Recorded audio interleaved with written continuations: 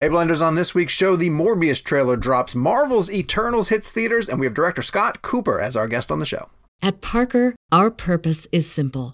We want to make the world a better place by working more efficiently, by using more sustainable practices, by developing better technologies. We keep moving forward. With each new idea, innovation, and partnership, we're one step closer to fulfilling our purpose every single day. To find out more, visit parker.com/purpose. Parker, engineering your success. As humans, we're naturally driven by the search for better. But when it comes to hiring, the best way to search for a candidate isn't to search at all. Don't search, match with Indeed. When I was looking to hire someone, it was so slow and overwhelming. I wish I had used Indeed. If you need to hire, you need Indeed. Indeed is your matching and hiring platform with over 350 million global monthly visitors, according to Indeed data, and a matching engine that helps you find quality candidates fast. Ditch the busy work. Use Indeed for scheduling, screening, and messaging so you can connect with candidates faster. And Indeed doesn't just help you hire faster. 93% of employers agree Indeed delivers the highest quality matches compared to other job sites, according to a recent Indeed survey. And listeners of this show will get a $75 sponsored job credit to get your jobs more visibility at Indeed.com/podcast. That's Indeed.com/podcast. Terms and conditions apply.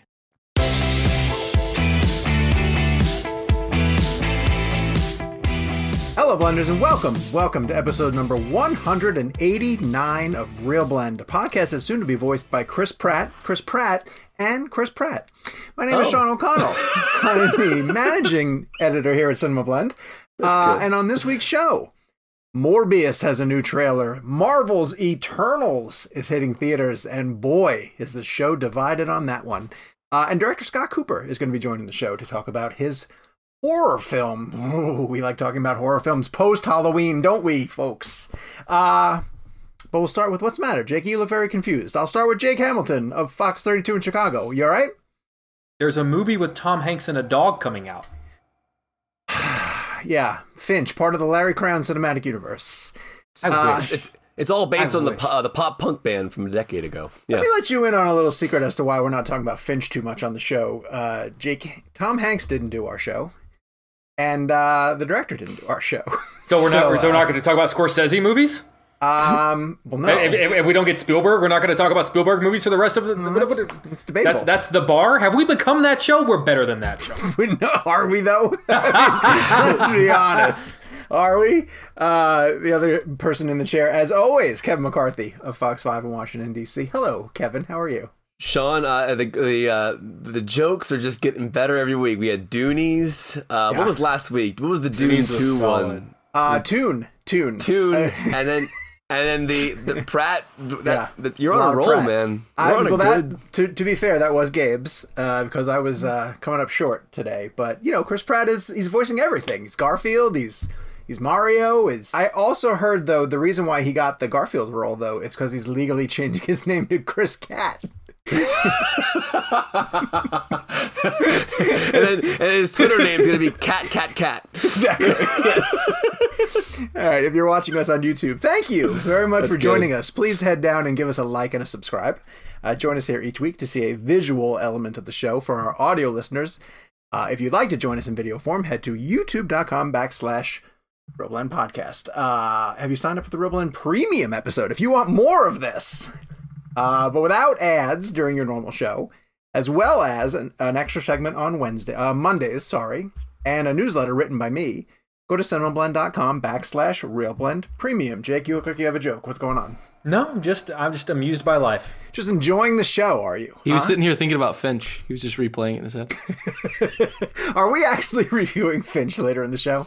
We are. Why? I'm sorry. Explain to me why we wouldn't review Finch. I liked Finch. Just a tease. Okay, I need now it's gone too far. We're teasing Jake here, not Tom Finch Hanks. Is fine. We're teasing Jake. Finch is better than Eternals. No, that is Kevin. I actually agree with that. Hot damn! You guys I actually agree with that. Absolutely ridiculous. Speaking of Eternals. All right, so our weekly poll this week is will the Eternals, Rotten Tomatoes, and Gabe, while I'm reading this, can you please look up the current Rotten Tomatoes score of Eternals? And I said, will Eternals' Rotten Tomatoes score keep you from seeing it in theaters? Because this new film by Chloe Zhao, was teetering very close to rotten for a long period of time, and then it would dip rotten, and then it would come back to fresh. But I think it's currently the lowest rated on Rotten, for such as that is the lowest rated film on Rotten Tomatoes in the MCU. So, Jake, we asked the people if the low Rotten Tomatoes score will keep you from seeing it in theaters. We simply gave them yes or no. Do you think the people think that the Rotten Tomatoes score is going to scare them away? I would hope the people that listen to this show and follow the account would never let Rotten Tomatoes or anyone's review steer them away from seeing a film. I think if you want to see a film, you should see it, no matter what anyone tells you about it. So I would hope that a majority of people would say no. 79% of the people. Hot damn. No. Yeah, so that's my people. That's good to hear, because you're right. We fully encourage everybody, even if we pan a movie on the show, to, if you're curious about it, go out and check it out for yourselves, and come back and, sooner or later someday we're gonna have to do a MCU ranking. No, there's no way that you guys, I know you guys don't like Eternals as much as I do, but you wouldn't say it's the worst MCU movie. Good God, no. Okay. No way. Absolutely not. To further your point, Sean, about if we disagree, between the four of us, it would run the gambit of someone likes a movie, someone else doesn't like a movie. We never like perfectly paired where Sean and I always like the same movies. Yeah. And Jake and it's always shuffling of, so you never know.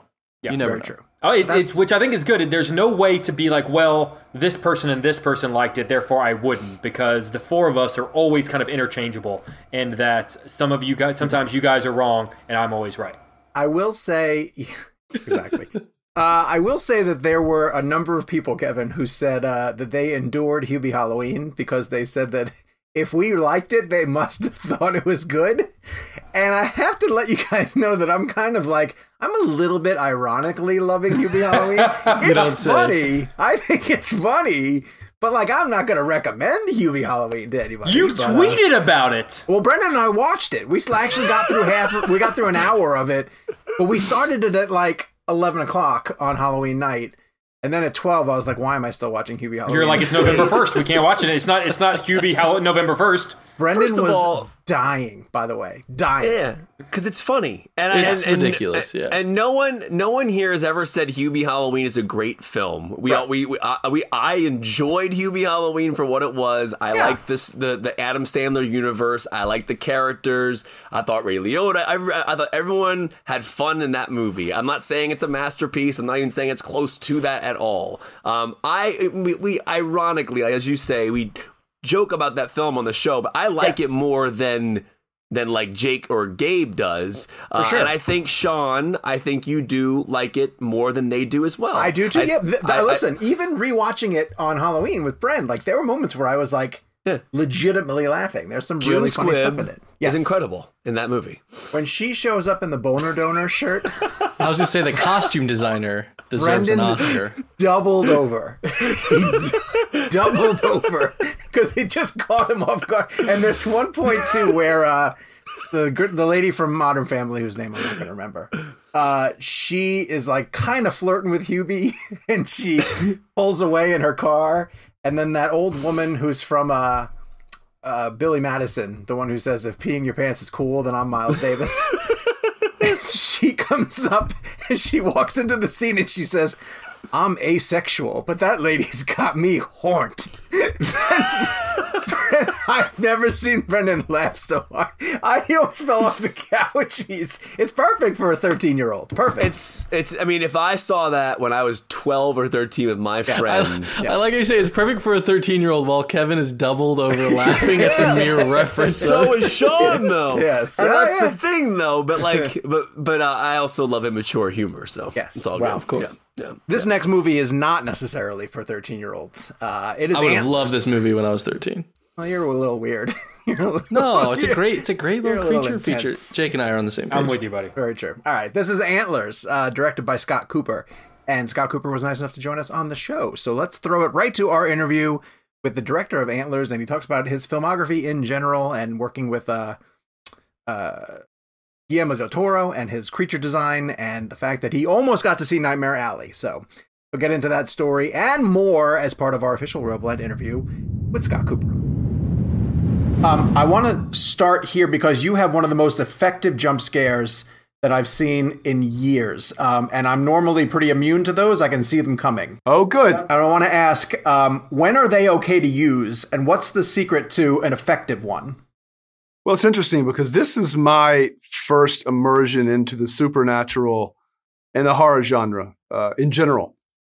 So I'm not as familiar with the rules, the conventions, the tropes. And when you make movies like I do in numerous genre, Western, gangster film, and now horror film, you generally take those rules and conventions, or at least I do, which may not work for some folks, and you toss them out and you say there are no rules.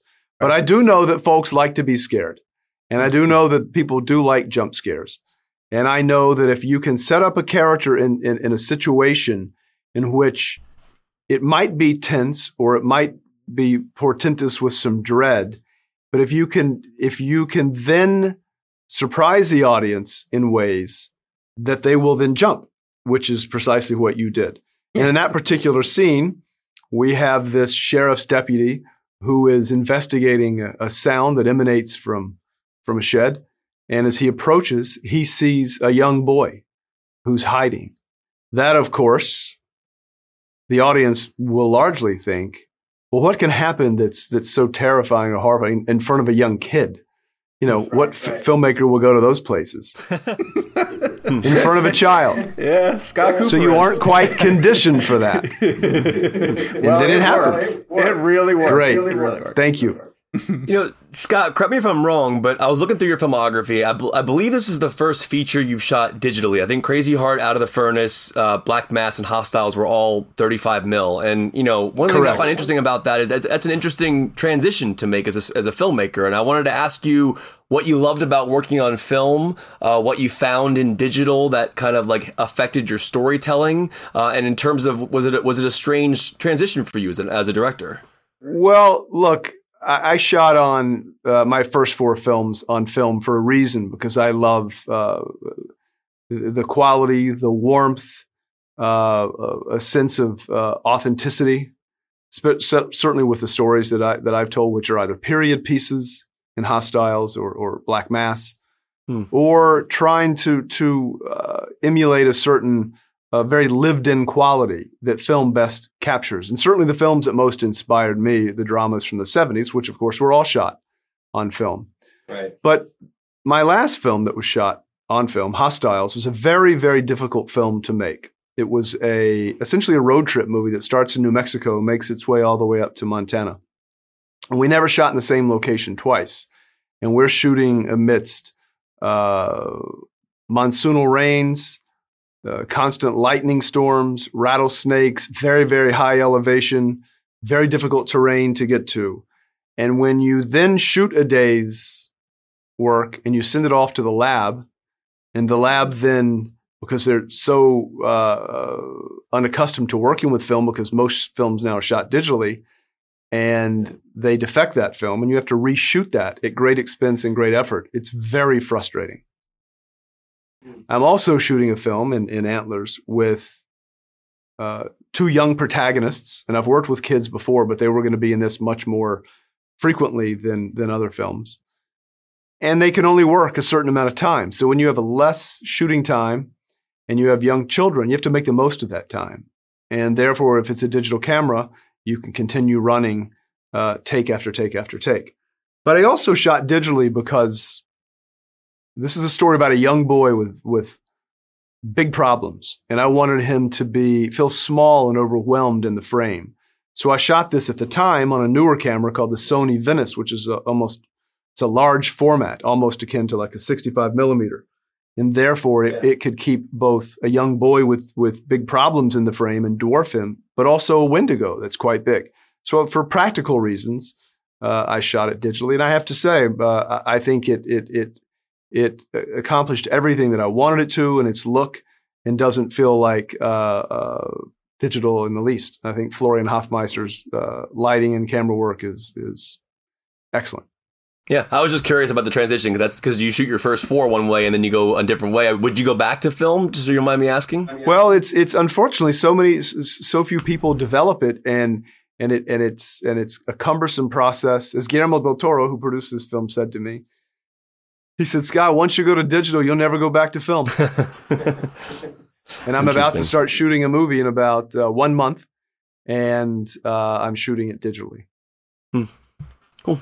Just curious. I know you mentioned that obviously this is the first time you've ever dealt with sort of a supernatural monster. But if you think about someone like Whitey Bulger, like you've dealt with a very real human monster in that sense. So I'm sort of curious, when it comes to just the idea of a monster, is there a through line? Like, I know it's crazy to think of Whitey Bulger to Wendigo, but is there a through line that you played some games with a human monster that you played as a director with a supernatural one? And you can't forget Woody Harrelson's monstrous portrayal in Out of the Furnace as well, right? Yeah. So, look, I think the things that we're most comfortable with, the things that seem mundane, are the things that are most terrifying. For instance, if you look at the long line of people who are serial killers, almost none of them, except maybe Ted Bundy, none of them have the same qualities as Hannibal Lecter, where they're incredibly charming, incredibly smart. The people who are serial killers are the people that you never even notice in life, right? And the people whom you pass in the streets, people who might serve you or clean your clothes or pump your gas. Who knows who they are in your life, right? So those are the things that are truly, truly terrifying. And when you're creating a monster, I look at Jaws, for instance, or Ridley Scott's Alien. And by that, I mean, the less you show something, the scarier it is. The Queen in Alien, the shark in Jaws, don't show the shark. Mm-hmm. So if you allow your imagination to take you to places that a filmmaker can't, things are much scarier. But then when you show it, it better deliver. It's very true. And I think Johnny Depp delivered. I think Woody Harrelson delivered. And I think this creature delivers. Yeah. One of the most memorable stories told on our show is the director Mike Flanagan, who did Dr. Sleep, was telling us about shooting a scene with Jacob Tremblay and him getting eviscerated, essentially, and how disturbing it was for the adults on the set for how into it he got. You have a couple of elements where kids are put in danger. There's a redheaded bully who has to scream and get engulfed. What's it like on set that day? Do you do anything different because it's a child actor, or are they super into it? Yeah, I mean, look, these kids are very different than Jacob Tremblay, who's a wonderful young actor. He's been on film sets before. He knows that the camera, how to perform for the camera, and he knows what the boom is, and he knows what the first AC is, and he knows what the prop master is. The 2 young boys that I cast had never been on set, had never seen a film camera, and they're dealing with very, very dark material thematically that also veteran actors would struggle with. But they're also dealing with a Wendigo that's quite big and terrifying. Mm-hmm. And at 7 years old and 12, their little brains aren't fully developed, and they're still babies. Yeah. So you have to really make them feel comfortable. You have to make them really understand that you're in this giant sandbox and you're all just making believe. That's part of the reason why I cast my 2 daughters in my film Hostiles. At the beginning of the film, they play Rosamund Pike's daughters. It's because Christian Bale's like an uncle to them, my cinematographer they've grown up with. They know that what's happening on screen is not real. These 2 young boys didn't really have that luxury.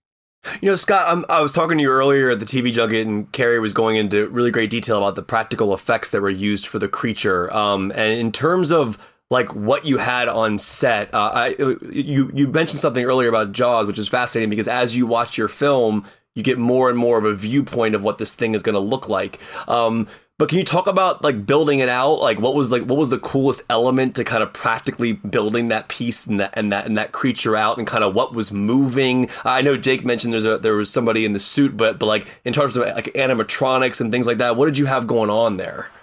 A lot. And because Guillermo del Toro produced this, he's, our foremost monster creature creator, and from the design stage all the way through implementation and then the actual set work was very meticulous. And we wanted the Wendigo to pay homage to what the Wendigo is in indigenous culture, which is almost like a deer-like quality, which we have in its antlers and its exoskeleton. But we also wanted it to feel like it comes from the earth's crust, its core. It's born inside a mine and is avenging what we're doing to these coal mines. I mean, this land when we're extracting coal and iron and ore.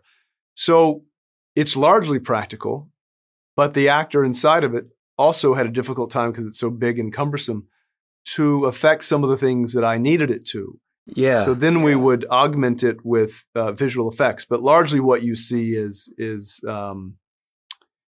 practical and really elegantly and beautifully and terrifyingly designed. Beautifully terrifying is the exact word I would use for it. It was incredible. Scott, I wanted to actually talk about the actor who's in the suit. I would imagine, like Dorian Kanji. Yes, he's not a guy that just gets in there and his job is to move around. I would argue like he's an actor just as much as any other actor is, and is giving a performance. So I was wondering if you could just explain sort of how you talk to him about sort of the performance of this monster. Yeah, he's not just motioning. No, without question. And we've heard earlier in the film that the best time to kill a Wendigo is after it's eaten, and it's at its weakest. Right, and we see once Kerry Russell's character gets to the mine that he's just devoured a black bear, and by the way he moves, kind of lethargically and slovenly, that she's at least going to have a fighting chance, right? So Dorian, who's a remarkable actor, was playing all of that just inside the Wendigo, inside this big creature. So everything he did was with intent. Nothing is arbitrary, and it's like having another actor on set. And awesome. To keep celebrating your cast, who are truly spectacular, in every horror movie, there has to be a moment where, the myth is explained. Not only to the characters in the film, but to the audience in general. And you are able to hand the Wendigo monologue over to Graham Greene, who is just a genius. So what is it like being able to give that material to him? Well, look, he's a remarkable actor. I'll say a couple of things about that. One is a white Anglo-Saxon Protestant telling an indigenous tale. You can't have Jesse Plemons or Kerry Russell explain to people who are unfamiliar with the Wendigo what the Wendigo represents for indigenous cultures. Who better than Graham Greene? There were a couple of other scenes in the film that ultimately didn't make it, that in retrospect, I think probably would have supported some of these themes a little more strongly, and that included Graham Greene. And perhaps one day we'll see those, but I'm thankful that he agreed to be in the film, and that he is a really wonderful surrogate for everything that indigenous cultures represent. Scott, Florian's cinematography is astounding, to a point where I felt like I was reaching into the frame while the camera would push in or pull out. But there's something very unique about that, because when you're pushing a camera in, there's a balance there of not tipping off the audience that it's a camera. But at the same time, it's used as a narrative way for us to lean into the horror, or lean into the scary moment. Can you speak about the fluidity of those movements and kind of like when you decide you really want to push in slowly on a moment or pull out slowly on a moment? Because those are very interesting narrative decisions that work so well. And very and we don't make those decisions lightly. My daughters with their iPhones, they can make films now, and so often people in film school or younger like to move the camera a lot. And I say to my daughters, the more you move it, the less it means. I said, if you look at the great film directors, not television directors, but the great film directors, Kubrick, Kurosawa, Friedkin, the way that they use the camera to tell the story is something you should really pay attention to. Because I didn't go to film school, I'd watch a lot of the masters tell stories with the sound off. So I could understand how to frame a scene, how to use the landscape as character, and how to move the camera to make it feel not only motivated, to make it feel something, and to make it punctuate a scene. And if the camera is very still and Kerry's in the frame and a door hinges open by itself, and then if all of a sudden I want to push in very slowly, we'll understand what she's feeling or what the audience should be feeling. And we just do that throughout the film so that you can punctuate dread or tension, character's inner monologue. But if you move your camera too much, it doesn't mean anything. At least that's just the way I look at it. Do they listen to you, or do they just go, "Oh, Dad, you don't know what you're talking about"? No. Well, yes, they do say that all the time, I have to say, for sure. But I made this film largely because invariably, anytime my girls would have a sleepover, or they would have we'd just be watching movies together in their rooms, it was always horror.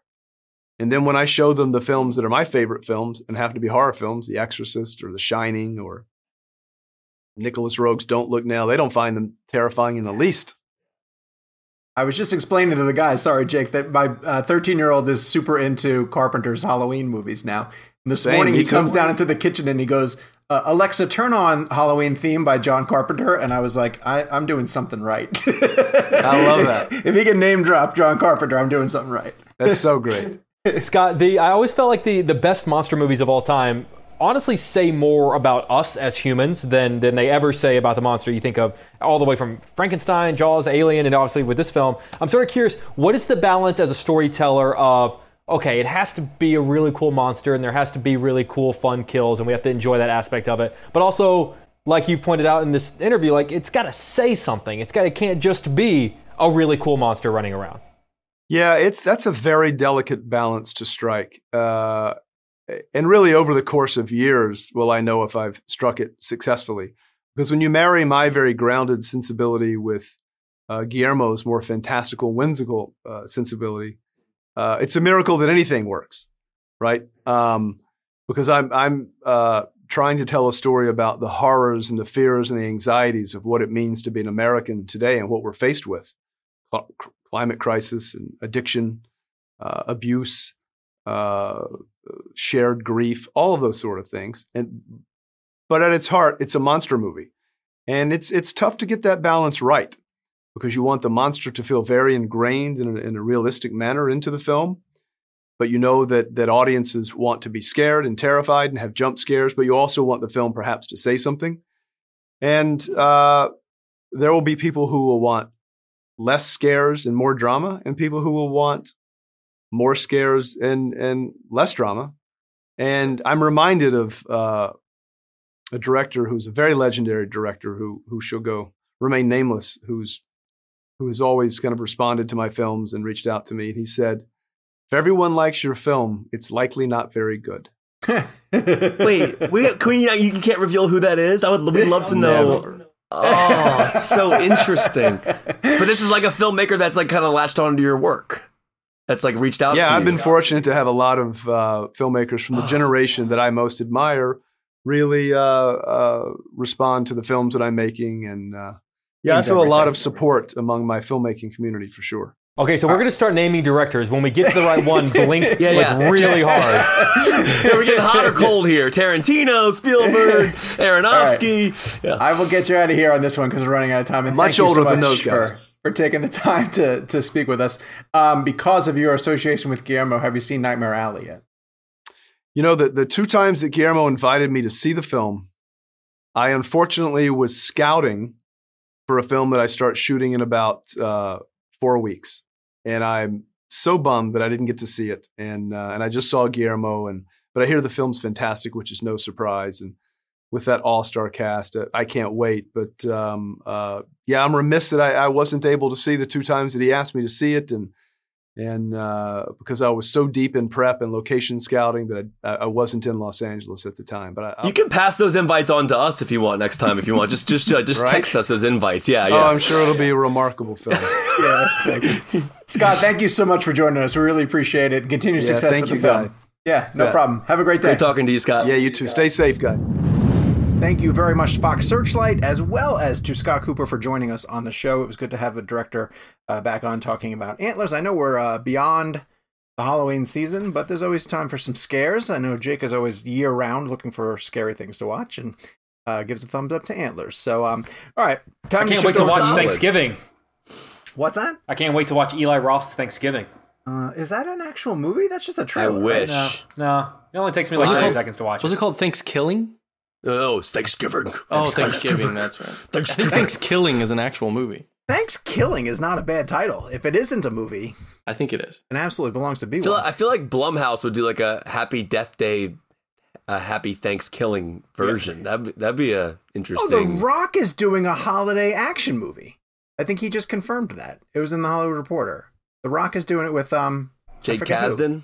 Is this the Jake Kasdan story? Yeah, I think so. He works with them often. At Parker, our purpose is simple. We want to make the world a better place by working more efficiently, by using more sustainable practices, by developing better technologies. We keep moving forward.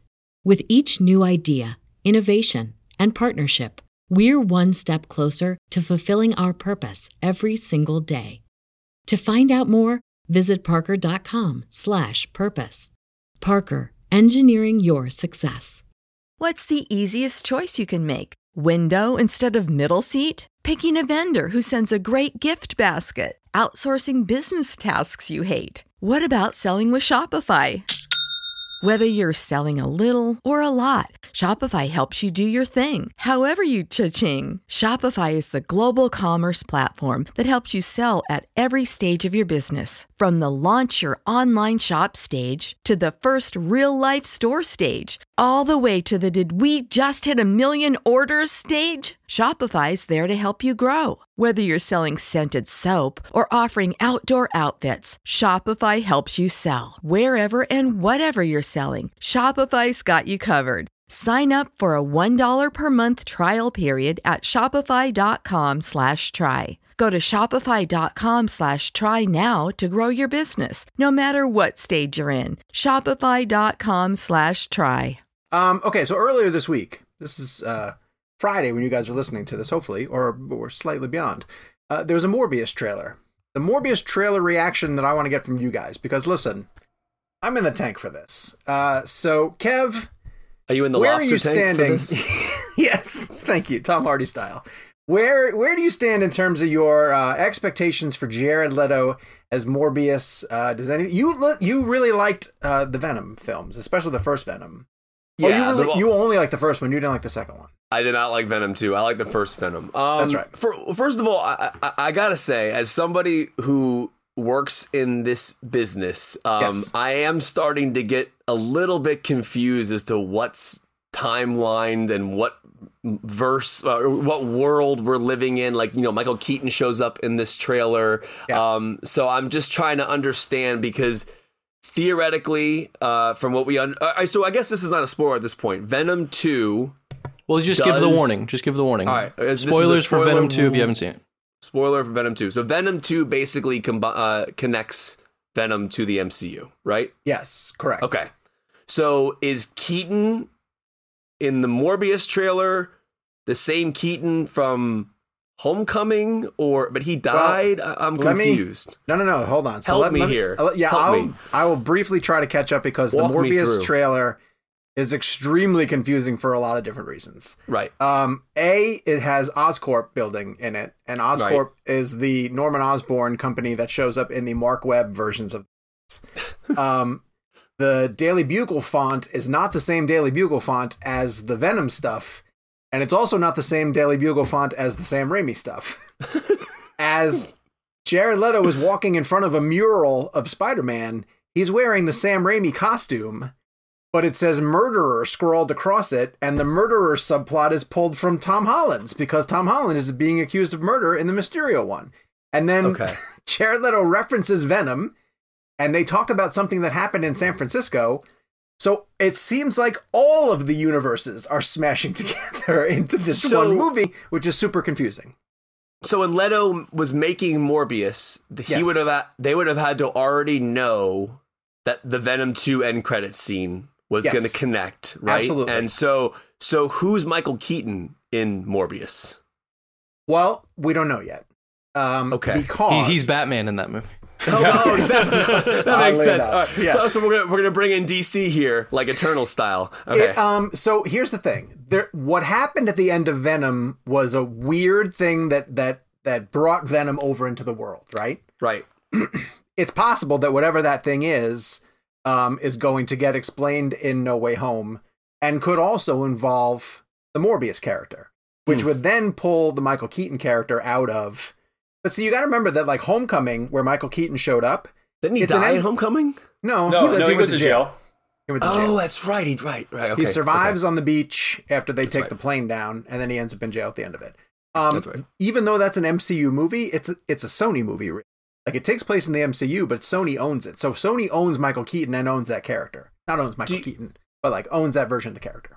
Let me ask you guys this. So here's the thing. Here's the weirdest thing for me is this. Like, all these things are very confusing. I mean, I don't know. I can't remember a moment in cinema history where two studios were sharing a character like this, like Spider-Man. Never happened before. It is very inside baseball, but it's inside baseball to the point where it has to become knowledgeable to the public to understand what's happening in this situation, like why we're seeing a spy. I mean, I don't know if an average moviegoer goes to see No Way Home and thinks, "Oh, this is Sony, not Disney." Sorry, I don't know if it's even computing in that sense.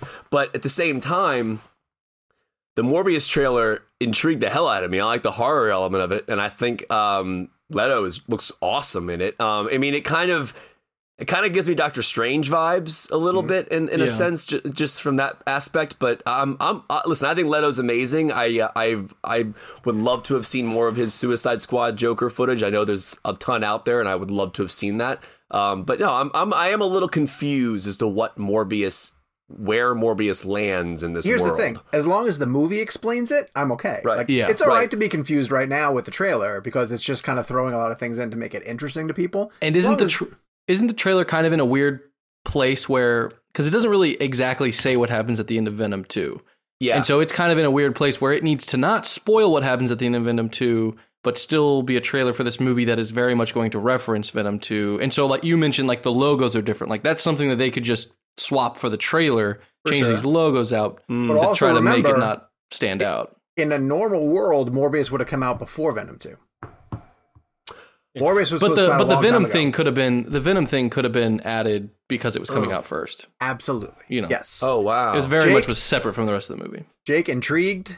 Yeah, I think sort of to emphasize your point, I think at this moment I'm just tired of trying to figure out where everyone stands. I think I want to fast forward to when we have, and I'm not saying like it has to all be in the same unit, but like just tell me where everyone is in relation to each other. Sure. So I can process your films. Right now, this weird gray area of like doing this thing where I'm like looking at the fonts and the suits, and it's just like I'm just tired. I'm tired of it, and I need a nap. So I want to figure out where everyone is, and then let's proceed with the story. Gotcha. And I'm cute to that end. Sean, do you think we get that answer in Spider-Man, or do we get that answer in Doctor Strange 2? I think by the end of Spider-Man No Way Home, knowing nothing at all about what's potentially going to happen, he is going to be either fully out of the MCU and free to come over to the Sony universe, or at least left at a point where going forward it would make sense for him to show up in the Sony. Because I think Sony's building a ton of characters on that side of their world, and all they need left is a Spider-Man, and sooner or later he's going to come out. If Sony sees the sort of MCU Spider-Man as a success, like let's just say they categorize that as a success. Sure. And Marvel sees it as a success. Is it possible that what's going to end up happening is that Sony just says, okay, well, we have this whole suite of Spider-Man characters, and we end up with, let's just do that with everything because we're making all this money and we're part of this really successful thing as like a co-studio that's very weird. And for a while, it seemed like they didn't want to do. Yeah. But is it possible that instead of ending where he's over there, they're all in the MCU? That would be, I think, better for the fans. I would have argued that that's not possible. Right. That Sony wouldn't give up those characters to go over to the Marvel side, right? But the Venom end credits doesn't make any sense because I thought it would bring Tom Holland over to his world, and instead it brought Venom the other way. Right. So it's like Sony's already sharing Spider-Man, and now because of that credit scene, they're like, we're going to share Venom too. I thought it was going to go the opposite direction, and it didn't, which is odd. So you might be right. They might be building towards something where they're just going to share the whole sandbox. So I'm not sure. Sean, question for you, since you're like all Spider-Man Marvel knowing. I've read a few. Why not at the beginning just make the Venom films in that world? Why were they always against why wasn't the first Tom Hardy Venom just MCU canon? Why couldn't they just simplify it that way? Sony a long time ago bought the rights to Spider-Man and all of his connected characters. Right. And believe it or not, they have a legal list of Spider-Man characters. It's 900 plus characters. I would love to be in some of those board meetings where they have to be like, okay, we get Spider-Man and we get Green Goblin. Yeah. Like I would love to just the very official people in suits discussing comic book characters. It's every character you can think of that's ever been in a Spider-Man comic. Anyone from Flash Thompson, Sony could turn around right now and be like, we're going to make 3 Flash Thompson movies. Yeah. And you'd be like, well, why are you doing that kind of thing? Because we can. But when they failed with the Andrew Garfield movies, quote unquote failed, when they didn't make as much money and Sony kind of realized that we're having a really hard time figuring out how to make Spider-Man movies, that's when they struck their deal to just let Spider-Man go over to the Marvel Cinematic Universe. But Sony still owns the rights to all the other characters, which is Venom, which is Morbius, which is Kraven the Hunter. So if they wanted to make them in the Marvel Cinematic Universe also, Marvel would have had to pay a hell of a lot more money. And really what it boils down to, it's other things besides the films. It's merchandise, it's toys. Venom toys sell a fortune through the roof. Yeah. Sometimes Venom toys sell more than Spider-Man toys. And so Sony didn't want to give up that kind of money or, the potential revenue that comes from that stuff. Prior to the end credits of Venom 2, last question. If that end credit scene didn't exist and we didn't know that information, Morbius and Venom, those movies, those worlds are in the same world. Yes, correct. Okay, all right. So those worlds are existing, but now because of the end of Venom 2, we now assume that Morbius can also enter potentially, or be a part. Unless they say, here's another rumor that I've heard, and then I promise I'll move on after this. I've heard that Tom can stay in the Marvel side and be Spider-Man for the Marvel universe, but if they go ahead and establish a multiverse where they say there's an Andrew Spider-Man and there's a Tobey Spider-Man, then the Andrew Spider-Man could end up being the Spider-Man that's in the Venom and Morbius world. Wow. Right? And then my head is I can't handle this. It's too much. They keep making they keep making Venom and Morbius, and they Kraven the Hunter, and that already has a Rhino and all these other, and Vulture, Michael Keaton's there. But then the Spider-Man that they fight could be Andrew Garfield. So No Way Home is probably going to answer all of this. It has to. It's going to try to. It has to. I saw a story the other day that there. I mean, again, you never know what you read on the internet is true or not. That there was a debate going on. I don't know who to credit, so I'm just going to speak vaguely about whether or not to put Tobey and Andrew, if they are in fact in No Way Home, in the trailer. And there's a battle going back and forth between Feige says this, and again, this is all internet. You read it, but it's interesting. Like one of the things we discussed in the show a couple weeks ago was whether or not just reveal it in the trailer and get it over with. Right. But I think we all want to kind of now see it on screen. I don't even think we need another trailer. Just release the freaking movie. We're so close, honestly. We're about a month and a half away. So yeah. Okay. Well, we're not going to be able to see No Way Home this week, but there are a bunch of films that are coming both to Netflix and Apple TV and even theaters. Believe it or not. You guys tell me about The Harder They Fall, because I've heard really good things about this film and I haven't had a chance to see it yet. It's screened for Junket Press and it's coming to Netflix. It's a Western, right? With a terrific cast. Jakey, what's this all about? Yeah, I mean, I really dug it. Very stylistic. I was able to see it on the big screen, which I'm sure really helped. Not in terms of subject matter or even in quality, but Kevin, the comparison I keep making to people who ask me about it is if you liked Django, and at least the style of how that film was done, a lot of very stylistic violence, a lot of slow motion, cool kind of badass characters, a lot of modern music. I thought it was very well done. The cast is incredible. The plot is fairly old school Western-esque kind of plot. But a lot of the, what's really cool is, and that's getting a lot of the attention is the representation. These are characters who have not really been represented. It's a mostly all black cast. The cast is Idris Elba, Regina King, Zazie Beetz, and Jonathan Majors, right? Yeah, correct. Those are the four. And also Lakeith Stanfield, who's fantastic. Oh, wow. Goodness. Delroy Lindo, who's fantastic. It keeps going. It's got a really great cast. It represents an entire faction of people who existed at that time, but over the last 70 years worth of Westerns haven't seen their time on the screen. And it's not like, Hamilton, where they're recasting people who were white and with roles by actors of people of color. These are real historic people who existed, and their stories have just never been told. I really dug it. I really enjoyed it. Again, I saw it on the big screen. It's going to be a different experience for anyone who sees it at home. Kevin, you saw it via screener? Yeah, I saw it via screener, and I thought it was awesome. And to Jake's point, one of the cool things about this film is that the characters are based upon real life people that I wasn't familiar with. So, yeah, and again, the movie is doing it in its own way. Yeah, what does that say? There's a title card off the. I'm sorry to interrupt. What's that title card off the top? Like these people existed. This story didn't, or something like that. Yeah, something like that. Like it's almost like Spencer in the beginning, where it's like where, and again, I'm not comparing the films, but it says like a fable based on true tragedy or something like that. Like and I mean that just in the sense of like, yes, they're like dealing with real things, but they're playing with it in a fictionalized environment. But one of the things I loved about this film, like even interviewing Zazie Beetz about this, was learning about the people that they're playing. And I honestly didn't, I honestly did not know a lot about the actual people. So I actually had a great history lesson, like researching for the interviews when I was like going through like, oh, you're playing this person. And I'm like, oh, I never even knew this person's story. This is so cool.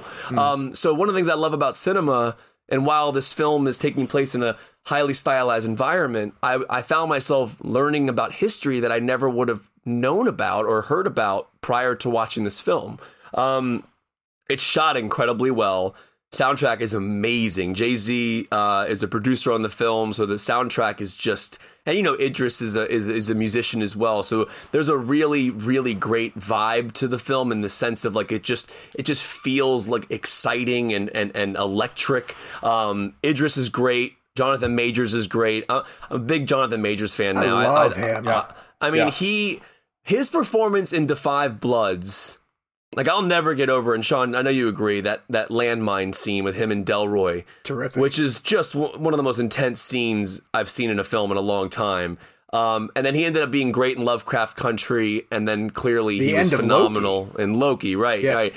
And so, did you try to get him to talk about it? I was already. I tried to get him to talk.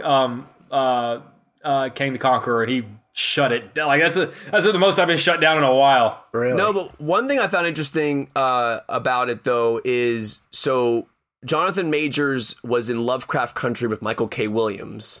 Michael K. Williams played the character that Jonathan Majors is playing in an earlier film years ago.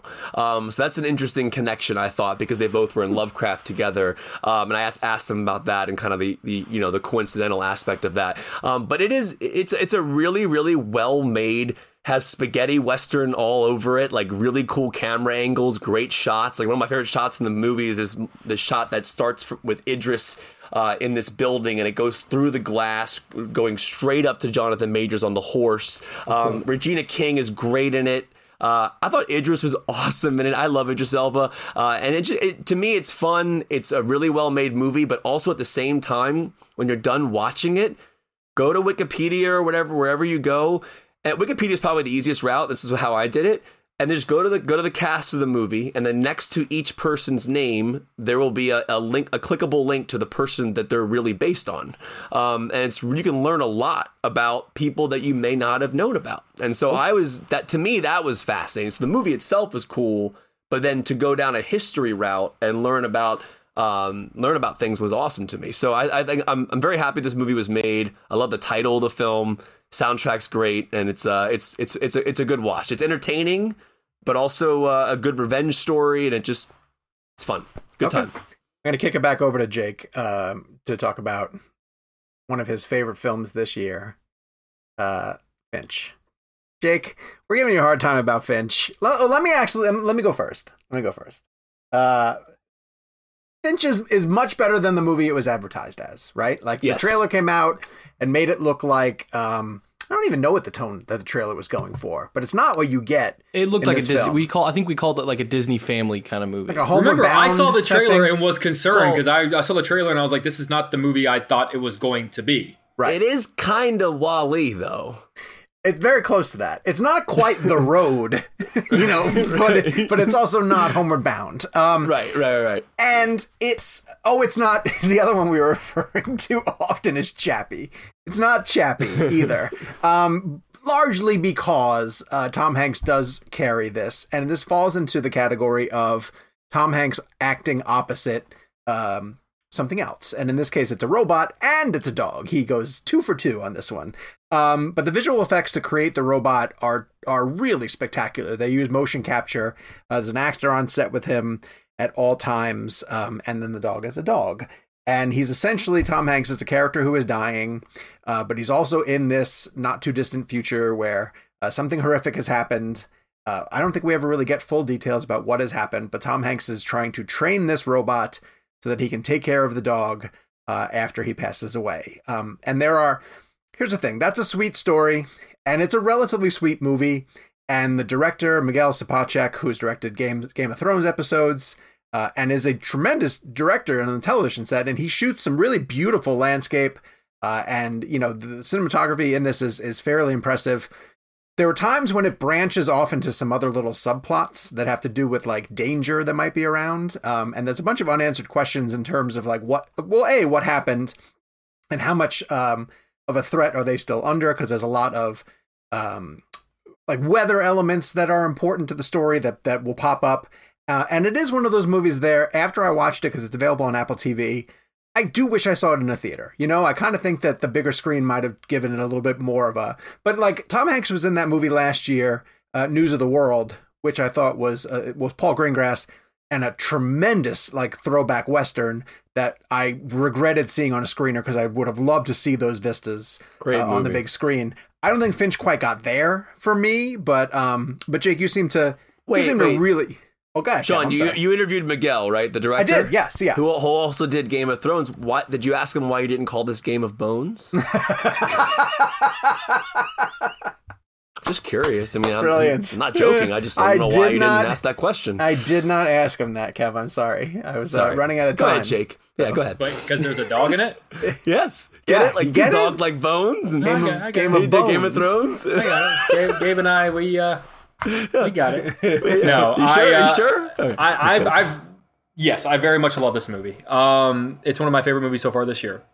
I think it perfectly threads the needle between being the fun, kind of lighthearted movie that the trailer tries to imply, and then it also is the little bit harder Life is Cruel movie that I was hoping it would be. Like, for every cute shot of a dog, there's a shot of Tom Hanks collapsing onto the floor coughing up blood. Mm-hmm. For every shot of the robot not being able to walk and falling over, isn't that funny, there's a shot where Tom Hanks is flipping out because he's about to die, and who the hell is going to take care of his dog? And so keep it. I just want to put my little Zoom box in context for a second. Keep in mind, I am a guy who lives alone.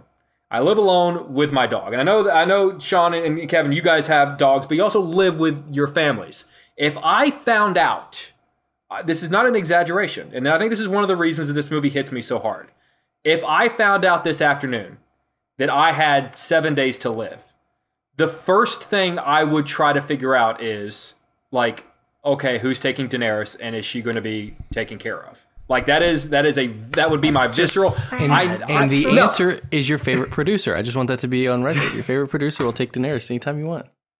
But she did give you many kisses when you were here. We love each other. It's just one of those things that, like, I know other people in my life would be fine. I know other people in my life would be taken care of. They don't need me. I would need to make sure that creature that's snoring on my couch across the room is fine and safe and taken care of. Okay. And so the thought of that, like, this man who was alone and sad and had nothing in this world, found hope, found like this source of warmth and love and life in his life. And all you want to do is protect that and keep that flame burning. And all of a sudden your clock is ticking. The timer's running out. And you want to make sure that really struck a chord with me. And for all the little fun jokes that throw, and I found Jeff the robot to be very humorous, almost Borat-esque. You know, but I also found the movie to also be very profound and real and genuine and never got into like schlocky territory. And the final act of the film was exactly what I wanted it to be. I was afraid that like, okay, are we going to end up with some sort of a cop-out or something? It was exactly the film I needed that movie to be. Whenever I watched the trailer a few weeks ago, we talked about it on the podcast. And I said, that trailer is not the movie I've been talking about since we recorded episode 100 in DC at the beginning of 2020. The movie is exactly the movie that I wanted it to be. It struck me. I thought Tom Hanks' performance was just perfect. Everything about it, I keep using this cliche, threads the needle for me. It threads the needle between being the fun, sort of cute, lighthearted, fun comedy, but also like, hey, we're not joking around. This is a very real, genuine problem that this guy's having. And I thought it was done very, very well. Okay, so definitely check out Finch. It's available on Apple TV. If you and like I liked that it too, by the way. Yeah, he did. So 3 for 3. Listen, I recommend 100% on the Rotten Tomatoes of Real Blend. But there's no way that this makes my top 10, and it is definitely not better than Eternals. That's madness. Yes, it is. That is madness. You know how I know it is? I gotta ask a quick question. I said so. If Tom Hanks wasn't the star of that movie, would you like it as much? Depends on who the star was, but I think Meyer. I liked him. I think that role, I think that position would hit a lot of people. I think it hits me to the nth degree because it is Tom Hanks.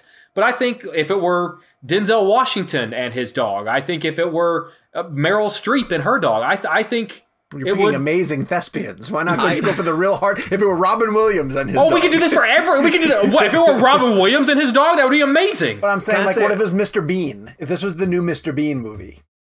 Well, then it would be a different movie. True. Or his best performance yet. Yeah. Yes, Kevin. I'll say one thing about Finch. I like this film a lot too. And I think for me, Hanks is so famous that it is sometimes hard to suspend your disbelief. And I bought into it. So much so that I cared just equally for that character as I did for the dog's safety. And generally in films, sometimes I feel like we find ourselves caring more for the animals than the human, just because I think we're desensitized to human beings in films dying. But there was something interesting about their relationship. But my favorite thing about Finch was this idea of technology. And this concept of being in this post-apocalyptic era with advanced technology, but at the same time, he's having to use all this old school stuff to survive. Maps, not that he's using cassette players to do it, but what to me, the message of the film in that sense was that, like, look at going back to the technology that's still practical and still physically there for us to handle, and kind of, to me, it was an interesting juxtaposition. Like, we're in the future, but at the same time, this guy is surviving via older school technology, and I found that to be cool. The robot, yes, it's advanced, but to me, that was a really cool theme in the film. And I also like the theme of trust. There's a whole theme of trust in this film, which is really kind of deep and very interesting. It's a lot deeper of a film than you think. And to Jake's point, there is something special to think about the idea of what you would do in that situation. You would do anything to keep that dog in a safe environment and protected. So I bought into it. I was all in. I'm a dog person. I mean, Jake and I both interviewed Tom Hanks for it, and it was just you could tell that the actual performance and the character and the story meant a lot to him, and it comes through in the film. So I enjoyed Finch as well. So I recommend it. It's got the Real Blend stamp of approval. Yeah, we liked it. I liked it. It's fine. You know what doesn't have the Real Blend stamp of approval? Let's very quickly get to Red Notice, which is coming to theaters on November 5th and then Netflix on November 12th. I don't want to go too deep into this one because, selfishly, I haven't seen it. But for people who are going to go out to theaters to see it, Kev, what did you think of it? You liked this one a lot. I think Jake and I were both pleasantly surprised by it, right? To me, it's like an old-fashioned, like, heist, fun, thrill ride, and Reynolds and Rock are so great together. Like, their chemistry and their timing and their ability to kind of carry scenes together is great. Essentially, and Gal Gadot is incredible in it as well. I found this film to just be refreshing. It gave me Indiana Jones vibes. There was some Bond vibes, some National Treasure vibes, all kind of mixed into this like fresh, fun script that is referencing all my favorite movies and like lines that are really well done. And Reynolds is just like hitting all these lines, and they're all great. And honestly, and this maybe I'm just like, I was watching the film. I didn't see any of the twists coming. It got me every time. I was like, I mean, because the movie, it's like a classic, like who's who and who's doing this, and like it goes back and forth the whole time, and you're like, oh, I didn't see that coming. I'm like, oh no, really? And like, it's really kind of a fun. I don't know, Jake. I don't know if you agree. I just found myself kind of like on the like in it. I was immersed. I'm like, oh wait, you just double crossed that person. Yeah, what are you doing? It's almost really cool. As if they mapped out what they knew our expectations were going to be, and then went, which is to me what the trailer implies, and then went, okay, at this point they expect us to turn left. We're going to turn right. At this point, they expect us to turn right. We're going to turn around. At this point, they knew what we thought every step of the way, and then do something else. And also just the chemistry between Dwayne Johnson and Ryan Reynolds. Each of them do their own respective thing. Neither of them are really breaking the molds of who they are in terms of their characters. But those are two puzzle pieces that I didn't expect to snap together as well as they do. Everything, I mean, it's visually beautiful. The story is a lot of fun. And you know what? I'm sorry, doesn't Ryan show up in Hobbs and Shaw? Isn't he a cameo in Hobbs and Shaw? I was going to say that because in Hobbs and Shaw, they actually share a great scene in this diner, and you can kind of get a good vibe of kind of what their dynamic is. But it really does it. Rawson Thurber, the director of this film, like, it's shot incredibly well. It's global. It's a big movie. It's like everywhere, and everything feels like it's on actual location. I mean, that's isn't this why Netflix's Netflix is putting it in theaters? Most expensive movie ever before Gray Man, I believe. But isn't that because the three of them got like $20 million apiece? Probably. I would imagine. I don't know the exact number they got, but it's a massive production. And like, one thing I will say is this: stunt work. I found this really interesting. They do a really seamless job of making the actors look like they're actually pulling off the stunts, and like it's shot so well that it feels real. And one of the things I wanted to ask the cast about is just this idea of like you're working with your stunt double and kind of emotionally getting that connection. But they do a really, really, really good job of kind of making it look like Reynolds and Rock are really doing it. It's not a lot of green screen. It feels big. It's a big movie, huge movie. All right, yeah, it's fun. Well, so it's in theaters starting on November 5th. And I think it's going to do very well on Netflix. I think it could be a chance to very popular. Yeah. How will we know? Who's to say? Look, if you watch 2 minutes of it, you're good. Then it counts. Jake, tell me real fast about Spencer. Kristen Stewart playing Princess Diana. I honestly think that everything that you've heard about the performance is absolutely spot on. Like, Kristen Stewart, I think, has very specific, for better or worse, very specific Kristen Stewart things that she does whenever she acts. And I was afraid that I would not be able to see past them. I mean, we're talking 30 seconds into the movie, and I went, wow. And we're also kind of in the midst of, particularly because of The Crown, with some truly remarkable performances of actors playing Princess Diana. And we're about to get another one next year with Elizabeth Debicki, who I think is also going to be phenomenal. It's also a testament to how much this woman can yield different types of performances from different actors. I think Kristen Stewart, just her performance alone is worth the price of admission, not the least of which because she's going to be part of the Oscar conversation all the way through Oscar Sunday. The movie, and this is where I'd like to get Kevin's thoughts, because he and I sort of split a little bit. The movie was a little bit, for me, too much of a like, hey, maybe this happened, kind of. We mentioned earlier in the show that it refers to itself as a fable based on a tragedy. It follows Princess Diana over like a 3-day holiday week, like Christmas weekend, when she's brought back together with a family, and just by nature of the intimacy and the private nature of the royal family, we don't know if, I mean, it's very likely that none of the stuff that's featured in Spencer ever actually happened aside from them getting together for Christmas. Those movies aren't my favorite whenever it's a like, hey, maybe this happened. I'm more of a like, just tell me what happened. Just so because of that, and granted, and again, like Kevin said, not to compare this with Harder They Fall. Harder They Fall, right off the top, is basically just, a fictional version. I don't know. They seem different to me, but I would say it's the proximity.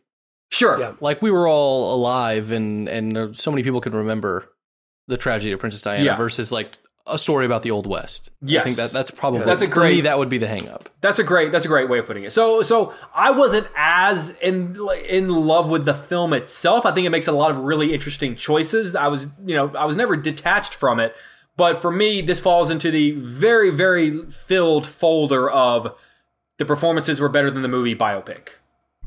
So I've seen it twice, and I'm going to go as far as to say that this is a horror movie. I mean that in every sense of the word. This is a claustrophobic, suspenseful, very intense look at what Princess Diana was going through at this point in her life. So for people, this is 10 years into it. It's the 3 days essentially leading up to her leaving Prince Charles, and the way that Pablo Larraín shoots this film and makes this film the way it looks and what it does is so intense. So he does it in a 1:6:6 aspect ratio. So for people who aren't watching on YouTube, what that means is there's black bars on the left and the right side of the screen, and then the full top to bottom is full. That's done, in my opinion, to feel boxed in. You're supposed to feel like she's boxed into this world. Jonny Greenwood, one of the greatest composers of all time, also lead guitar player for Radiohead, who also scored There Will Be Blood, and I think he did a lot of PTA's films.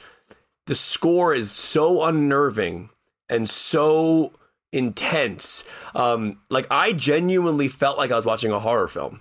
And I mean that in the best way possible, because while the events in this movie may not have happened exactly how the events are going on in the film, as it says, it's a fable based on true tragedy, I got a very immersive and visceral sense of understanding the stress that Diana was going through at that time. And I think that all comes together because of the filmmaking. And like Greenwood gave them score before they shot the film. And one of the cool things that Pablo does in the movie is the score enters the world of the movie. So you'll have moments where score is happening for us, and then that music will be in the world that the characters can hear as well, and then come back out. And it's a very, very immersive experience. And I found that to be really interesting. Also shot on 16 millimeter, 35 millimeter. There were moments where I felt like I was watching a documentary. Someone took a camera into this environment and shot this, because there are so many scenes where I felt like I was looking at Princess Diana.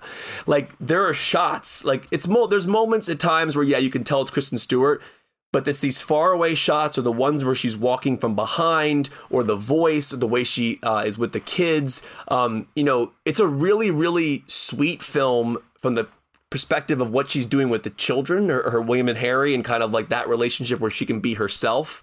But then when she's around the family, it's really scary. And I don't know, Jake, I don't know if you agree with me, but I found it to be rather terrifying. And I think it's pretty wild. And it gave me a deeper understanding, not that I didn't understand what Princess Diana was going through, but it gave me a deeper understanding from an immersive perspective of what that may have been like for her. That idea of like, oh, I'm just currency, or just do what you're told, or, be two different people, be a real one and be the one who smiles for the pictures. And to me, I just learned through the movie and through all these stories that Diana, I don't know. I wish I could have like knew her. She seemed like such a wonderful human being. And I think the way the world and everything happened to her, the movie kind of shows that pressure and kind of how it affected her, even if it isn't the exact things that happened. That is that movie's point of view, though. I think it's important to note that is that movie's point of view. Like there's another side to Diana that could probably be explored, by another filmmaker and a different. But we all know altogether. that it's not unknown that Diana and the whole situation with Prince Charles and Camilla, that's all real. I mean, that whole stress in that situation, the movie is just kind of taking that idea and throwing it into a cinematic way. And I think it does it really well. I'm not saying it's exactly real, but Pablo Larraín did a hell of a job. And Jackie was another film he made as well. He's just a really powerful filmmaker. But I'm telling you, You both recommend even Lauren said it felt like a horror movie. Jake, did you feel like it felt like a horror movie? It felt scary. No, I feel weird using that expression for a movie that's clearly not a horror movie. There's a way that I think dramas can be disturbing, and there are a lot of dramas out there that I would say, oh my God, that's really difficult to watch, and that's a tense or even scary situation. I would not go as far as saying it's a horror movie. I feel like that's bending the definition of what a horror movie is. Well, I'm not saying it's like a Friday the 13th movie. It just felt like a horror film to me. It felt scary. I was very scared. I think there's a difference between a drama feels scary and it's a horror movie. Okay. Let's move on to Eternals, the latest film in the Marvel Cinematic Universe. We are going to do this in two different sections, a spoiler-free version, and we will very clearly tell you when we get to the spoiler version. So I'm going to go first, and I'm going to just tell you guys... How come you're going first? Because I will lead with a positive, and then you guys can poo-poo all over it. And then we'll get into spoilers and get into specifics on... Wait, Sean, I'm kind of in the middle. I didn't hate it. So okay, good. Yeah. I like that part. I thought Eternals was fantastic. I literally thought it was fantastic. It is top. It's hard to put anything top 5 because I think that like the 5 best Marvel movies to me are going to be hard to replace. It's absolutely top 10 without question. And one of the things I found most remarkable about it. Hold on a second. Yeah. Say that one more time. It's top 10 Marvel for me, without a doubt. Top 10 MCU out of 25 films. Correct. Yes, it is in the top 10. I gave this movie 4.5 stars out of 5. Eternals? Yeah, Eternals. Yes, the movie that's coming out in theaters right now. You're sure that's the one No Way Home, right? That I'm going to say about it. It felt like the next Chloe Zhao movie as opposed to the next MCU movie. Like, I don't think that it lost her voice at all. I thought she was able to shoot it the way she wanted to. It doesn't look like any other MCU movie. As much as I enjoyed Shang-Chi, I thought Shang-Chi was a lot of fun. It's an MCU movie. Like, that fits into the blueprint of Shang-Chi. Fits into the blueprint of an MCU movie. It hits all the beats. I think Eternals was outside of the box and a total breath of fresh air in terms of the way that Marvel tells its stories. I loved the characters. I thought all the characters were so different than anything that we've seen in the Marvel Cinematic Universe up to this point. They have a deep historical background, which is a lot to sort of absorb over the course of one movie, and a lot of exposition. It's heavy exposition, without a doubt. But when action hits, I thought the action was done on such a massive scale and done in a way that utilized the powers of these really interesting characters that don't really resemble what they are painted as in the comics. And that's good, because the comics to me were really dated. They're 60s and 70s kind of trippy comics, and they needed an update. I thought the cast from top to bottom was spectacular. I think everyone in their roles they're all relatively perfect, with huge stands out for Gemma Chan and Angelina Jolie, who was terrific. Salma Hayek, I thought she was going to be better. She had a tough role because, well, we'll get into this in spoilers. I guess we'll talk about in spoilers. She had a tough role. I liked Richard Madden more than I've ever liked Richard Madden before in anything else. I tend to think he's a bit of a stiff, and I liked him as Icarus a lot. I liked Kit Harington and what he's going to bring to it. I loved Brian Tyree Henry. Like, I just thought everybody in the cast was fantastic. And it just went places that I have not seen a Marvel movie go before. And, I really do feel in Phase 4 that Marvel has said to themselves, we've built up this cachet of credibility with fans, and now we're just going to start swinging for the fences. And I thought WandaVision, whether you guys think it landed, stuck the landing or not, we had a story built around Wanda and Vision that was a 6-part spoof of every genre of television that we grew up on. Like, who else does that? With Loki, you had a movie where they took the idea of time and variance and broke apart and had incredible performances and warped that world. And on the film side, yeah, Black Widow's a safe sort of prequel movie. That's fine. I'm going to write that off as saying, they sort of answered to the idea that Black Widow fans, or they thought Scarlett deserved a solo movie. But setting it up as a prequel was a little bit shortchanged her. I think she deserved a movie before we got to this point. But Shang-Chi was very, very exciting. Simu Liu is a huge star. And Eternals is a huge left turn that I think is really, really fascinating in terms of the cosmic side of where they can go. Seeing the Celestials brought to life on screen for the first time was like, I can't believe that we live in a world where that, like there's an Eternals movie that's coming to theaters, and I was just hugely entertained by it. So Kev, you're a little closer than I am. Why don't you weigh in? Yeah, and a cool side note, Chloe Zhao shot actually, I think I want to say it's 6 or 7 minutes of the film in 1:4:3 IMAX. I think it's the Celestial stuff. So That's if awesome. you live near a city where you can see a 1:4:3 IMAX, there's only like 12 in the country. I went and saw Dune in 1:4:3, and it was the most incredible thing one of the most incredible things I've ever seen in my entire life. But Chloe in our interview talked about like going to Denis and watching Dune in 1:4:3 and going, oh, I want to do that with my stuff. So apparently the Celestial stuff apparently is going to blow up to the She IMAX. wanted to Dune that? Is that what Dune is that that. what she said? Yeah. And then she also loves Interstellar, which is awesome. Should we just change his name to Dooney? Dooney. Yeah, I like that. All right, so Eternals. I like this film, but I have issues with it. I am middle of the road, 3.5 out of 5. Shang-Chi was, we're talking about the last Marvel film, was unbelievably fun and awesome. And by the way, Simu Liu is hosting SNL on November 20th. They just announced that, which is really cool for him. Good for him. Cool. That's awesome. So this film, to me, the first half drags entirely way too much, and it's edited in such a way where I found myself confused as to where I was in timelines and in the world. But that being said, there's a great story here. I like the introduction of building the team back together. Some of the highlights for me, I thought, is it Barry Keoghan? Is that how you pronounce his last name? So, yes. Who played George in Dunkirk. He's one of my favorite parts of the whole film. He's so great in this. I love the character of Sprite. I loved that imagination and the movie shows that she would do. Kumail Nanjiani is great in it. I love my favorite scene of the film, which I won't go into now, is a scene where they explain why he's been able to live all these years in the movies. Because for people who don't know, it's these characters have been on Earth for 7,000 years, and this whole question of why didn't they intervene, that all is very interesting. Like that whole idea is very interesting to me. The second half is where it picks up. There's an action scene in a forest, which I thought was amazing. And then the final action scene, which I thought was really, really well done. But again, the exposition and the first half, it's way too long.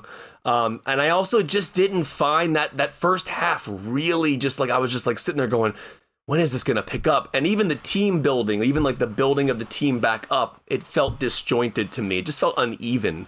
And the script just wasn't that solid. Like there was dialogue that just felt like a table read line, like where it just came out of nowhere. But at the end of the day, I think that one of the things that you said that's really important, which I'm really, really happy of, is that Chloe's voice is all over the movie. And this could have been a situation where you bring in a filmmaker and you one of the best examples of this is Guy Ritchie's Aladdin.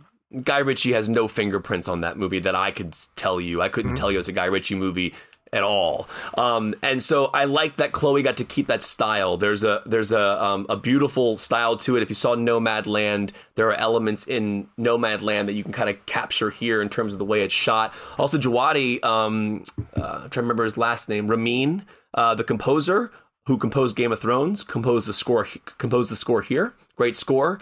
Madden's great in it as well. I agree with you on Gemma Chan. I'm just kind of like, I'm in the middle. I didn't dislike it. I just found it the first half to be dragging and it's entirely too long. But the post-credit scenes are awesome, and we'll get into that later. But overall, I liked it. I would not call it top 10 MCU at all. It's nowhere near top 10 MCU, but it's definitely it's a solid effort from Chloe. Just didn't land fully that I wanted it to. Mr. Hamblin? I didn't like it, but I also didn't dislike it. I thought it was fine. And it didn't really, Eternals. I met Eternals, and it didn't really waver for me. I thought it started fine. I thought halfway through, I was like, this is fine. And when it wrapped up, I went, that was fine. The storyline felt very kind of like, this is the gang breaks up, got to get the gang back together. Now the gang's back together. Now we got to, it's kind of, almost, like every sort of team movie that we've ever seen before. I thought all of the characters, they're all unique and they're all very sort of have their own thing. And that's fantastic that you're able to develop all these great characters. really couldn't care less about seeing any of them again. I don't really care about their place within the MCU or care about how they're going to interact with anyone. Like, I don't care how Sprite is going to meet Thor. Like, that doesn't intrigue me. Like, that I'm not excited about that. I thought a lot of the action sequences, they were just so. And look, I get this is the MCU, and I'm not blind to what the MCU is.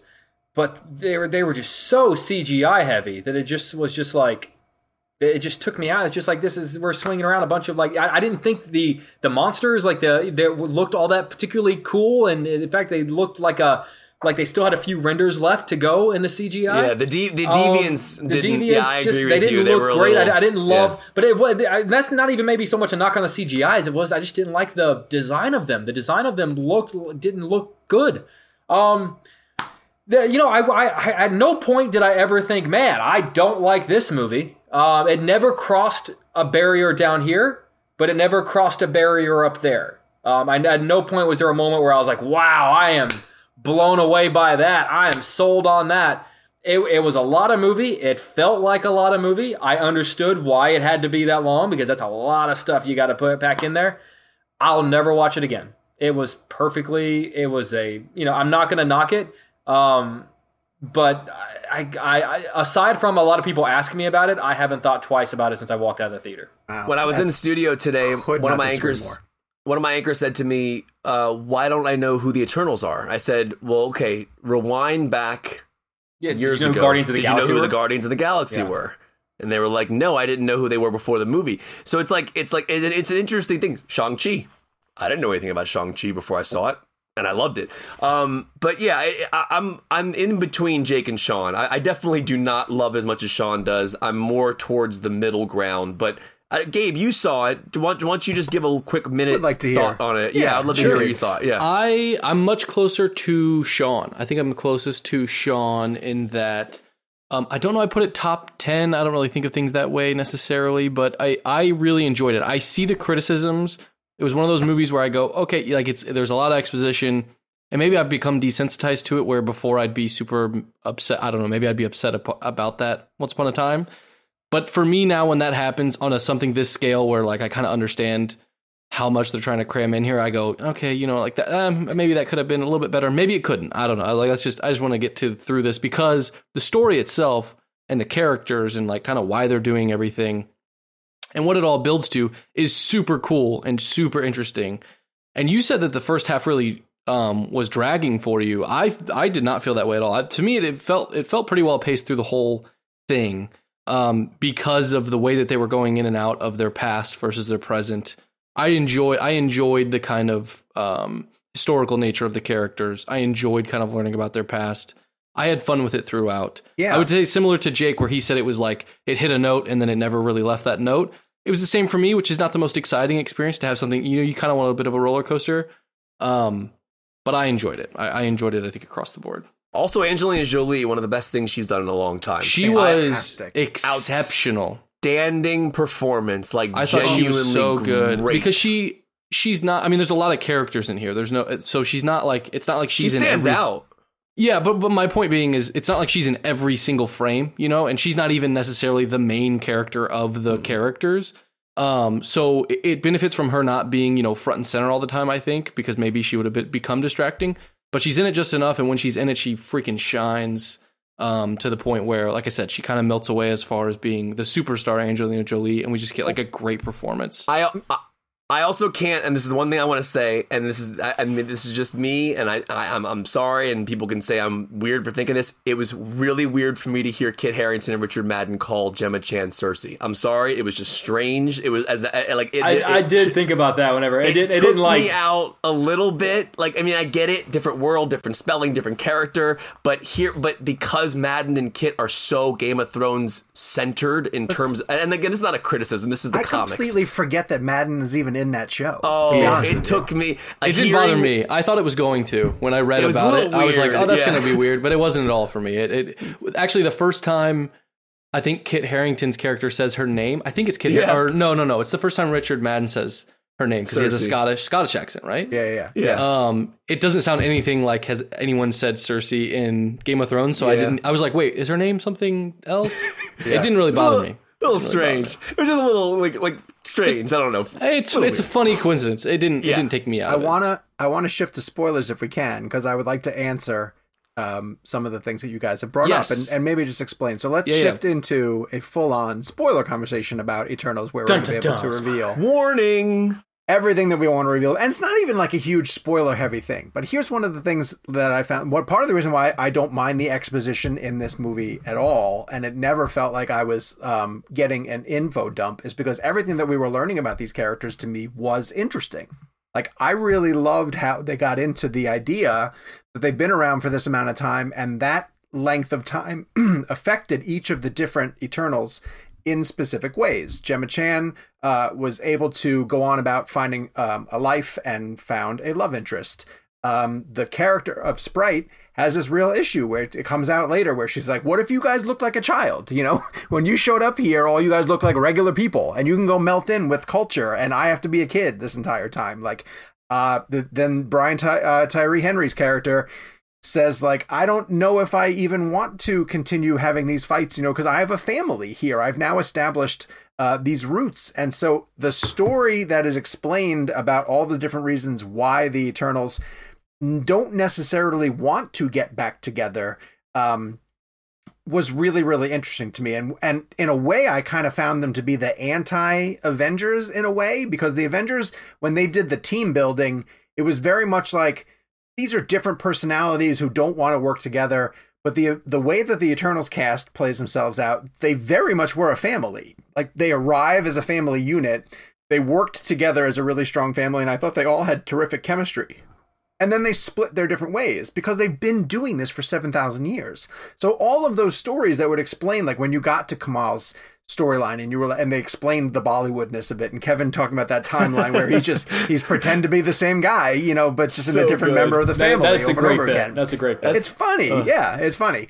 And when they get to the point where they have to unite into their Unimind, we've never seen anything like this before. Like, to me, I think you guys are getting a little bit, maybe Jake in particular. Oh, I like the Unimind scene. Yeah, that was awesome. I think we're getting a little bit jaded where, like, this is something like that's presenting this massive, heady sort of intelligent science fiction.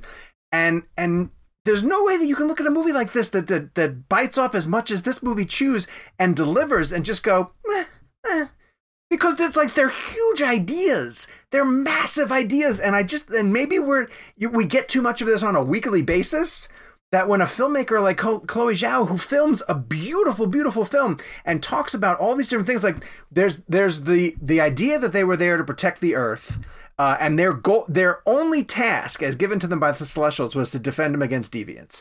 And now for the most part, they've put the deviants away, but they learn. Now, we're in spoilers, so we can talk about the fact that they've learned that the whole point is that there's a Celestial buried inside the Earth, and the Celestial is going to be born and the Earth's going to be destroyed. So do the Eternals just do their programming and let the Celestial be born, or do they fight for the Earth? And all of the reasons that the Eternals gave for why they wanted to fight for the Earth, I thought was incredibly, incredibly moving, and done in a way that these actors really, really sold. And I really have a hard time believing that you watched this and you were just like, like, it's crazy to me. It's crazy. I want to jump in because we have, to peek behind the curtain, we have a hashtag If It Happens coming up very soon. We do. And we have quite a bit of show to go through. So rather than get everyone's full spoiler opinions about certain plot points, I want us to just skip ahead and specifically let's just talk about implications within the MCU and Marvel with the end credit scenes and kind of where it leaves stuff, because I don't think we have time to get into. There's only one direction it can go. All right, let's start with style. Well played. Let's start with, I guess, that in credit scene. Harry Styles is in the MCU. I guess that's the implication. Which kind of fits exactly in with how I feel about the whole movie, which is all right. Okay, but that's a little bit like, if you go back and look at all of the old MCU end credit scenes, all of them were just like, I don't know who that is yet, but I guess we're going to find out. I think because it's Styles, this feels stunty. This feels like the first MCU casting. But he was good. Stunty. He was good in Dunkirk? He's a good actor. No, he was good in those because scenes. He was good in Dunkirk? He was good in those scenes. I'm a fan of his from just a musical standpoint. Like, okay, what does that have to do with acting? No, he is a good actor. He was good in Dunkirk. Yeah. He was He's good also in Dunkirk, really good. and he was good in this scene. Yeah, Look, that's what I'm not I was saying. knocking He was the good in guy, the scene. but I'm just saying, and I'm not saying he's not capable of doing it. Why do you hate I'm Harry just saying Styles? it feels stunty. It feels like. I look think what he we've doesn't like done. Harry Styles because he might have better hair than Jake. He's just Harry Styles has way better hair than He me. definitely has. I've way seen better that hair than in person. Do we know who that character is and kind of what might happen, or is that literally just supposed to be fun? They're going to find some Sean would other- know. As someone who's read the comics, I know very little about that character. Yeah, I don't okay. read a lot of the cosmic side of the MCU. I don't. Yeah. I don't necessarily read a ton. But he's presented as Thanos' brother. But the one thing I thought was that they were setting him up as to potentially be like someone who would seek vengeance for Thanos' death, and it turns out that, like, from what I've read after the fact, he's much more of an ally of the Eternals moving forward. But he's than two he would characters. be an issue. Well, the other guy's Pip the Troll, and he's just a sidebar. No, Styles is also Star Fox, right? It's the same name for the same character. Yeah. Okay, but, Yeah, but, yeah, that, yeah. Like Star-Lord? but that version of the character is CG. Like it's a different look to the character, right? From what I understand. Oh, interesting. It might be. I'm not sure. I could be wrong. I just want to say real fast. Harry Styles is. You guys can crush me for this. I think he's one of the greatest artists working today. I'm telling you, his solo albums, are amazing. All right, His all music videos are amazing, and I think he's a great actor, and I thought that was a great choice to bring him in. It didn't feel stunty to me at all. I think he was great in the scene. He was fine in that scene. It was a quick scene, but he was fine in the scene. The post credits scene, I couldn't make out the name, but so in that, Kit Harington opens up a box. There's a sword, which maybe we know what the sword is. Sean, do we know what that's supposed to be Excalibur? That is supposed to be Excalibur. Even though Thena had Excalibur at some point in the movie. So maybe they give him Excalibur. So that's Excalibur, and Black someone Knight. he teases that he has some sort of heritage. So who is this character now that we know? Kevin said it. He becomes the Black Knight eventually. Like, when he picks up that sword, he's going to morph into this character called the Black Knight. And the voice that's speaking off camera is likely his uncle, who is the original Black Knight, who's probably going to be the one who will fill in. Do we know the what actor played that? Sounded Tom familiar Hanks. to me. as Finch. I don't know. No, they didn't necessarily say who it was. So Okay. But Patton Oswalt's playing the animated character next to him, Pip right? the Troll. Yes, Well, I'm in the really other, glad that's the other scene. that they didn't. That it wasn't like Patton Oswalt. They as changed himself. the voice. Yeah. Yeah. Okay. So those are the end credit scenes, and then before we move on, I do want to ask you guys, or Sean in particular, is sorry, what's the name of the actual celestial that they're talking to the whole time? Ashen? Not Ashen. Her, Arishem. Arishem. Mhm. Is Well this done. movie setting up Arishem as a larger MCU big bad? Is he going to stay, or is it going to stay specific to the Eternals? No, but what I think it's going to build towards is the presence of more Celestials. Because if you remember Ego the Living Planet that Kurt Russell played, he was a Celestial also. Right. So there's a presence of these Celestials that are out there. And what it could build towards, I don't know what they're going to do with Guardians 3. They're bringing in Adam Warlock, but there could be more Celestials that are villains in that sense. And when they get to the Fantastic Four, if they want to go Galactus's route, like, he's a threat on the level of the Celestials. He's as that well, too. size, right? Is he a Celestial? Is Galactus a I Celestial? don't know if But he's Galactus that is a size, right? Celestial. Every time I see him Yes. depicted, he's like 100%. his He's head the is the size of devourer Earth. of planets. He Yeah. also goes around and just devours planets and sucks their energy. Yeah. So they're heading in that direction. And the films that could be cosmic are the Miss Marvel or the Marvels, Captain Marvel, Guardians 3, Fantastic Four, I imagine, is going to be, and then I'm assuming they'll do another thing with the Eternals. The other thing too is that the technology, the way that the Eternals used their tech and influenced the creation of weapons and objects. If you remember at the end of Shang-Chi, the rings themselves are sending out a beacon, and the rings to me looked like they could have been tech that the Eternals created or influenced. So it's possible that the beacon that is being sent out by the rings, because remember the rings made Shang-Chi's father relatively eternal, and they were I was iffy wondering about the that. backstory on that too, like where they came from. So they could be something that was created by the Eternal. Huh. And I like Cool. this a lot. And Jake is checked out. That's the thing. You I'm either love excited it. I'm excited for No Way Home though. You either love it and you're immersed in it by this point, or you're, every other one might. No, but you can't say at this point, because I have been up to this point. So it's I think You didn't love Endgame, though. From Endgame on, you've been off the wagon. The stage that Marvel is in right now, they're in a rebuild. If you're a sports fan, they're in a rebuild. Yeah. They sold the team. Yeah. And they're in the process of hiring young prospects and building them up so that they can win a championship later. That's the calling sports Kevin analogy. Feige Billy Bean. Billy Bean's never won a World Series. I was going to say. So it's not going to be as exciting, is my point. It's a build-up. They're in the process of Why are they putting setting Shang-Chi out there, Gabe? Because he gets on base. He gets on base. All right, let's get through our blend game. Because we have a hashtag if it happens. And we really have to prepare for it. Yeah, we got to move. I know. We got to move. All right, Idris Elba blend. I can't not pick Pacific Rim. Pacific Rim is one of my... Did anybody else pick Pacific Rim? No. Pacific Rim is, and personally, selfishly, it's one of PJ's favorite films. So when he was a kid, he watched it all the time. And so it's just embedded in my brain. And the fact that Idris plays a guy named Stacker Pentecost is... You can't beat that. Like, I'm sorry. It's terrific. And he has some of the best lines in it. It's way over the top and cheesy. But with Guillermo del Toro in charge of the first one, it knows exactly what it is. It's robots versus creatures and just constantly fighting against each other. But it takes the right attitude towards that type of thing. It doesn't go overly serious like the Warner Brothers MonsterVerse is doing. And Idris... it's not a lot of range. He's just up here the whole time. But that is one of the most fun movies that I think he's been involved with. So that was absolutely my choice. Kev, where'd you go? I mean, canceling the apocalypse is one of the best lines. Exactly. It's such a good line. And he delivers it perfectly. It's a lot better than Tonight Evil Dies. It's a lot better than that. Yeah, it is a lot better. But that than line's Tonight made Evil all Dies. the better by having everyone say it every 30 seconds for 2 hours. Anthony Michael Hall only says that in the movie the entire time. Even Michael's like, Jesus Christ. And it let doesn't go. even die. It He does. lives till the end. It's still going. Yes. I went with Hobbs and Shaw. Oh, interesting. I thought his character in Hobbs and Shaw was awesome. That's not a bad pick. He is great. He's great in that movie. And He like has one of the cool... does he have the Black Superman line, or does someone else call him that? He has he It's another has great that line from him. That is another great line. Yes. Great line. I also feel like Idris Elba. So when you have a movie like Hobbs and Shaw, and you have these powerhouses like The Rock and Statham, and then you have a villain. I mean, the villain has to be believable and powerful and just as badass and give them a run for their money and make you think that they can't get through it.